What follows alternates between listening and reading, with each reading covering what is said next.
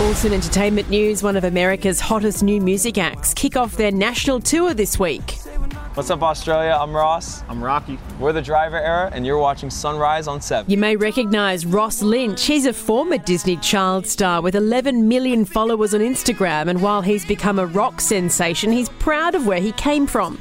I know a lot of people in the past have struggled with that, but for me, I've always been able to appreciate that time that I got to spend on Disney Channel and all the things that I learned, and it was essentially like my high school. The 26-year-old actor and singer recently went viral with these shirtless shots, sending TikTok into meltdown. I didn't know what I was getting myself into, to be quite honest. It was a hot show, and we were sweating up a bunch, so I thought I'd take my shirt off, and here we are. Almost every show they keep chanting, "Take it off, take it off." So, it's like part of it. Yeah, I mean, if it's the right show and it's the right time and it feels of the moment, then I'll do it, I guess. Ross and his brother Rocky say their biggest music influence is INXS. I grew up with them. Our dad was a huge fan. Obviously, Michael Hutchence is a legend.